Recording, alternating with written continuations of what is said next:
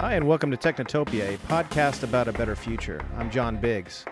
Today on the show we have David Fine, a writer and thinker on the future of cities. This is Technotopia.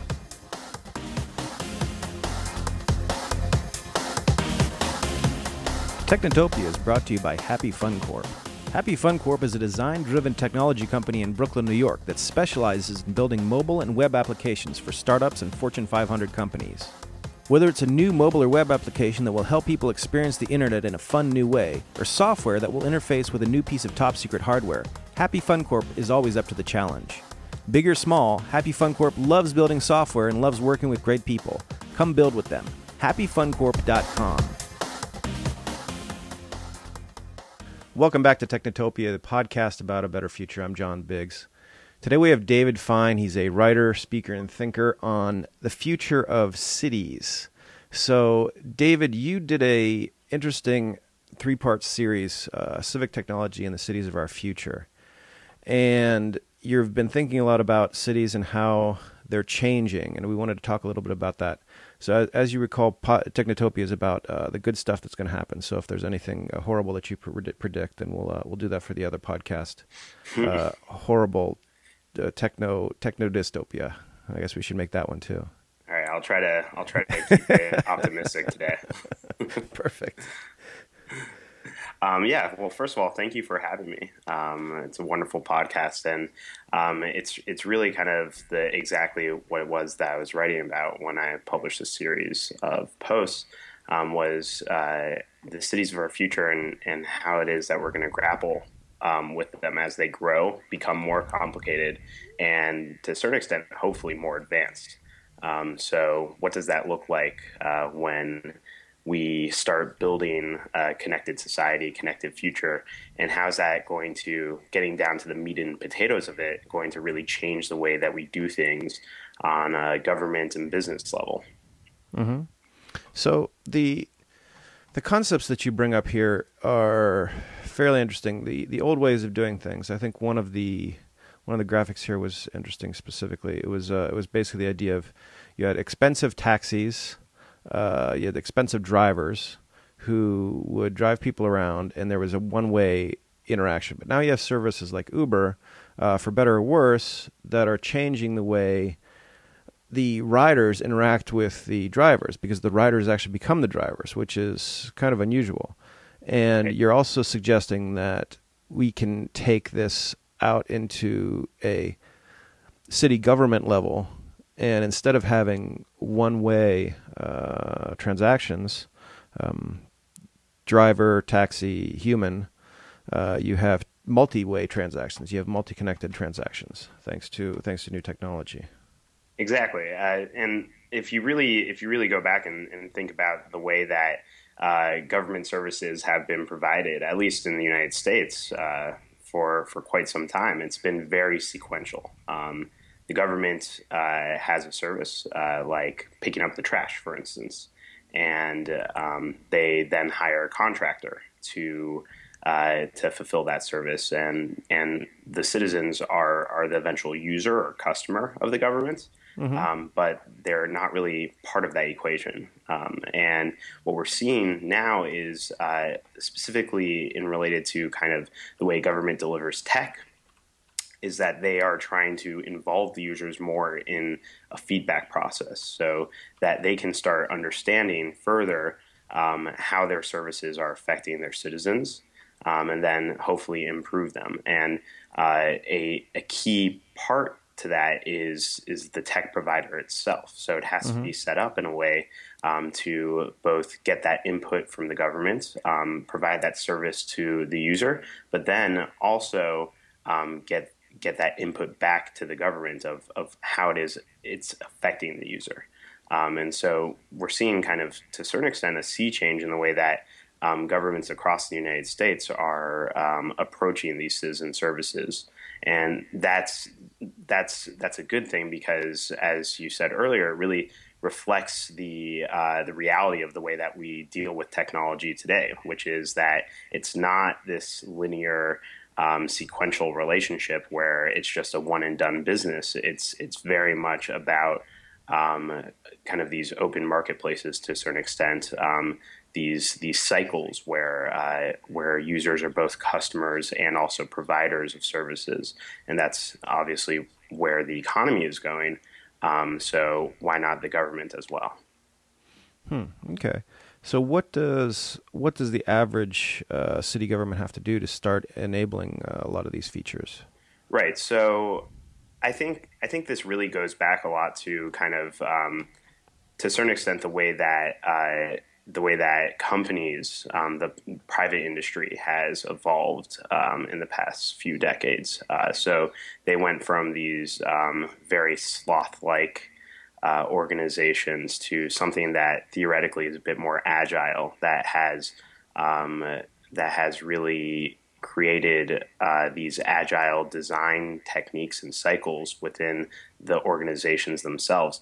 And that's really, I think, the first part for governments is for them to look at their processes, look at their RFP process, this request for proposal process that puts out a request for proposal for a service that's very kind of linear to a certain extent, and look at how they can reform those processes, look at how they can pull their more linear thinking to a more agile and cyclical perspective. So that's part number one is process.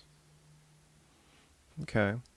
So the you worked at a place before. You don't have to discuss it, but what new technologies are out there that are going to help those processors come into place?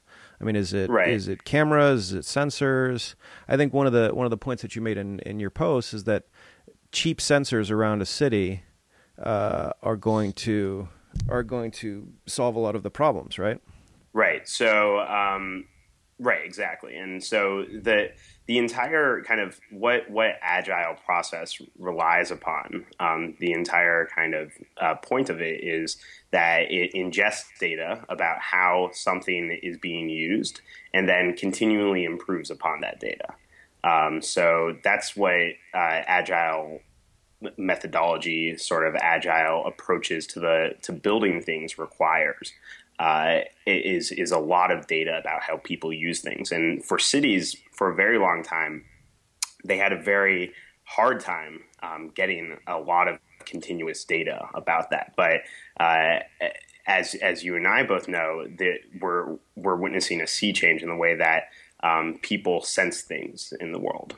So right now, every single person is carrying around a sensor in their pocket, which is their phone.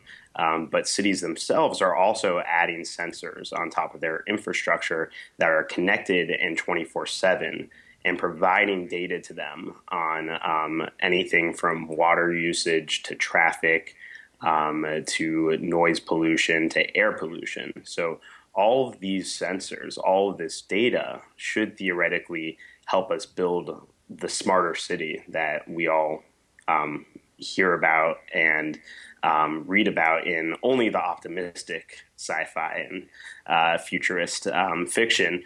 All of this data should help us create that sort of future. But what we're seeing today is that, okay, you have all of this data, but we need to create processes. We need to create decision-making structure, even something as simple as a contract structure that really recognizes that the cities themselves are fluid, and so maybe our processes should be a bit more flexible and fluid as well. And that's kind of the sort of stuff that we're seeing out there today in terms of cities, which is very heartening to me. That cities are realizing that they have this massive opportunity to kind of gird themselves for what the future will look like, and many of them are tackling it head on. So, I mean, I guess the question here, can a city, I suspect maybe a city like, gosh, I don't even know what the example would be. Maybe like a New York or maybe an SF would be able to start using some of these tools. They're fairly well funded from a tax-based perspective, and they have a fairly vibrant technological community. Mm-hmm. But what about, I don't know, Scranton or Allentown or Right. Detroit.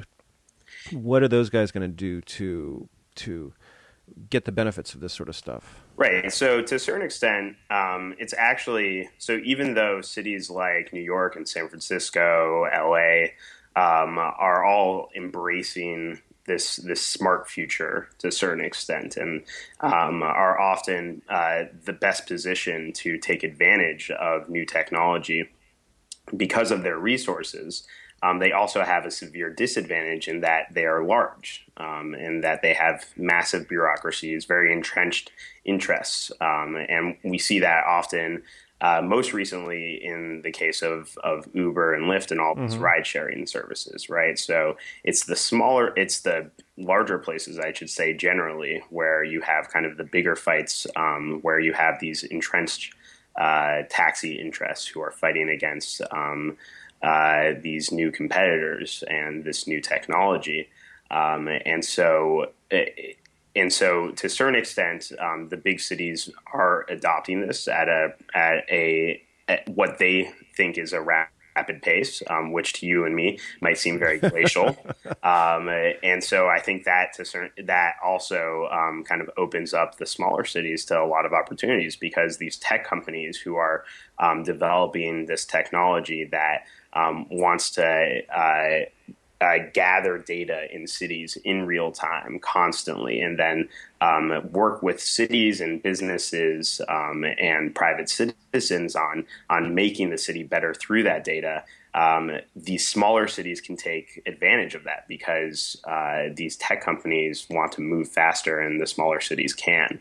And so even though they don't have the same resources, they can use their speed and agility to their advantage. Mm-hmm. Interesting.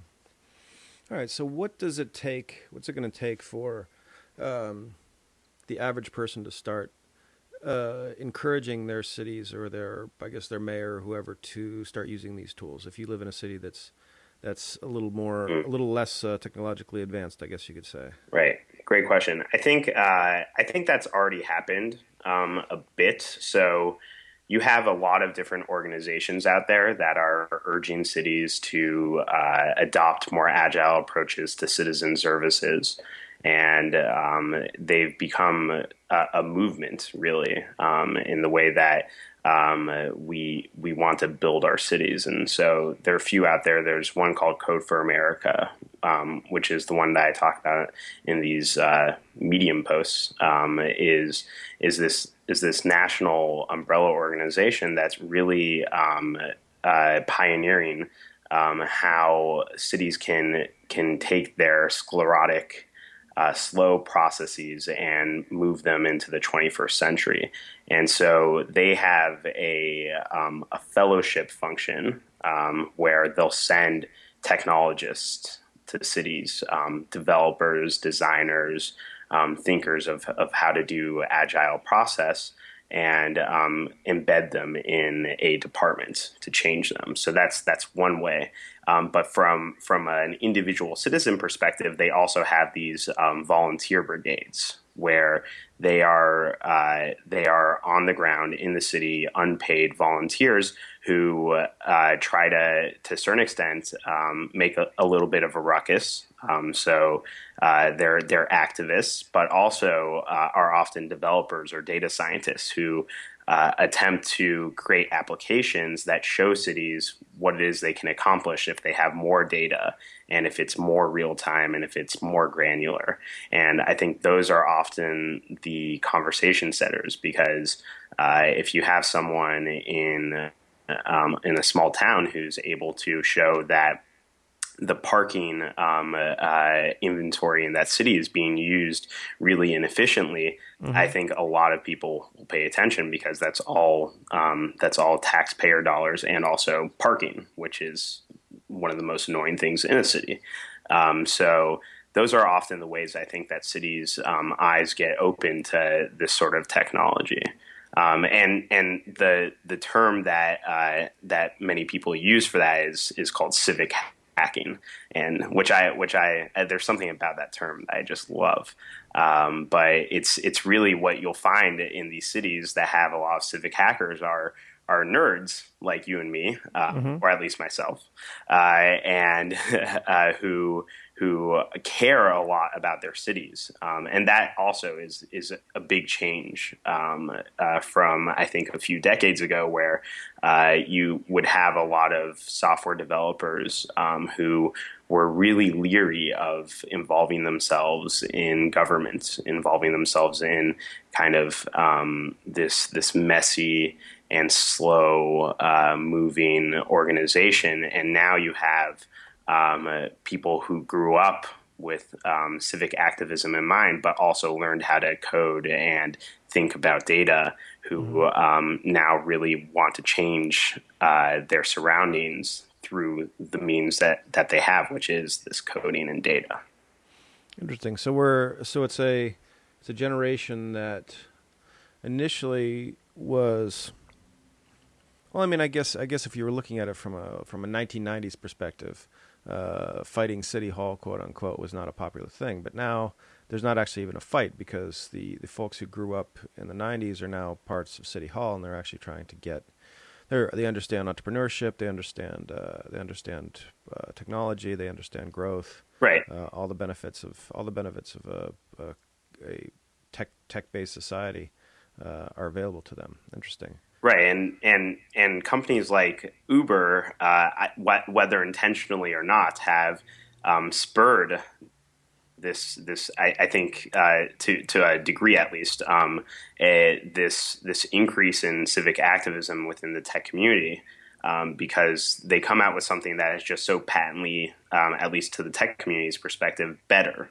Right, this ride hailing service, and all of a sudden they see that really it's politics, it's civic activism that is holding back adoption of something that to their knowledge and their experience, just a much better service. And so I think a lot of people saw that and see that and say, okay, well, maybe I should start playing that game a little bit. And that's where you see a lot of interesting things happen. Okay.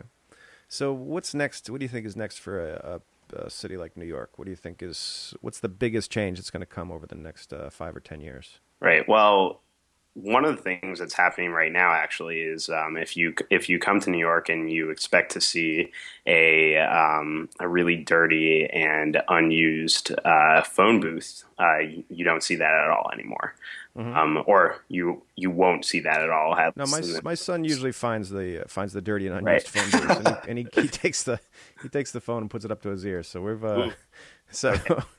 Well, I hope you have a lot of sanitizer on you. Yeah, exactly. Whenever you walk around, but in the next few years, you're not really going to have that problem per se, because all of those phone booths are going to be replaced by these tall, sleek, shiny towers that have ads, yes, and display them on these really nice, crystal clear displays. But also that provide really, really fast Wi-Fi to the streets. So I think that is one of the first and most important steps that New York is taking to become this smarter city and deploy sensors throughout, because really what you need is infrastructure, right? And that's really what city governments can provide, is kind of hardware on the street level that that entrepreneurs and incumbents alike can hang sensors upon. But to do that, you really need a connected city. And so I think that in the next 5 to 10 years, that's what you're going to see cities doing. And a lot of cities have already started pursuing that. And so even though you'll have this Wi-Fi network that's available to you and me, there's probably going to be a second one that's available to all the sensors around. And there will be a process to install your sensor throughout the city. First on a small level to test the efficacy of what it is that you're measuring and whether or not it actually improves what you say it'll improve. and then to a wider scale if it actually is effective. And so I think that's the first step. And then the second step is really taking that data and thinking about the things that we assume are really just set in stone for cities to change them and to improve them. So obviously self-driving cars and traffic and parking are all the rage these days, but think about noise pollution codes or building codes that are basically designed around the idea of noise pollution and how you want to build your neighborhood. So we might be in a future where we might find ourselves in a future in 10 years where every apartment has a noise pollution detector, and that all gets fed into a city. And so when a bar wants to open below my apartment, it doesn't become this contentious discussion. It becomes, okay, well, we have all of these sensors, so we know whether or not you'll be making noise, and so you have to build your bar and operate in a way where our sensors don't detect that noise. So to a certain extent, the building codes and the noise codes and all of these different things, these regulatory processes that govern cities will become more flexible, but also much more enforceable. And depending on which side of the equation you sit on, the optimist, which is the side that we sit on today, or the pessimist, this is either a really good or a really bad thing. All right, very cool. So where can people find out more about what you're working on? I never thought I would say this, but I think you can. I think my Medium is a safe place to do that. So it's at David Fine. At David Fine on Medium. Yep. So you're posting more of your future of cities right up on Medium for now. Yeah, I'll be posting that, and also on Twitter, same handle at David Fine. Very easy. All right, very cool. David, thanks for joining us on Technotopia. I'm John Biggs. We will see you next week. Thank you, John.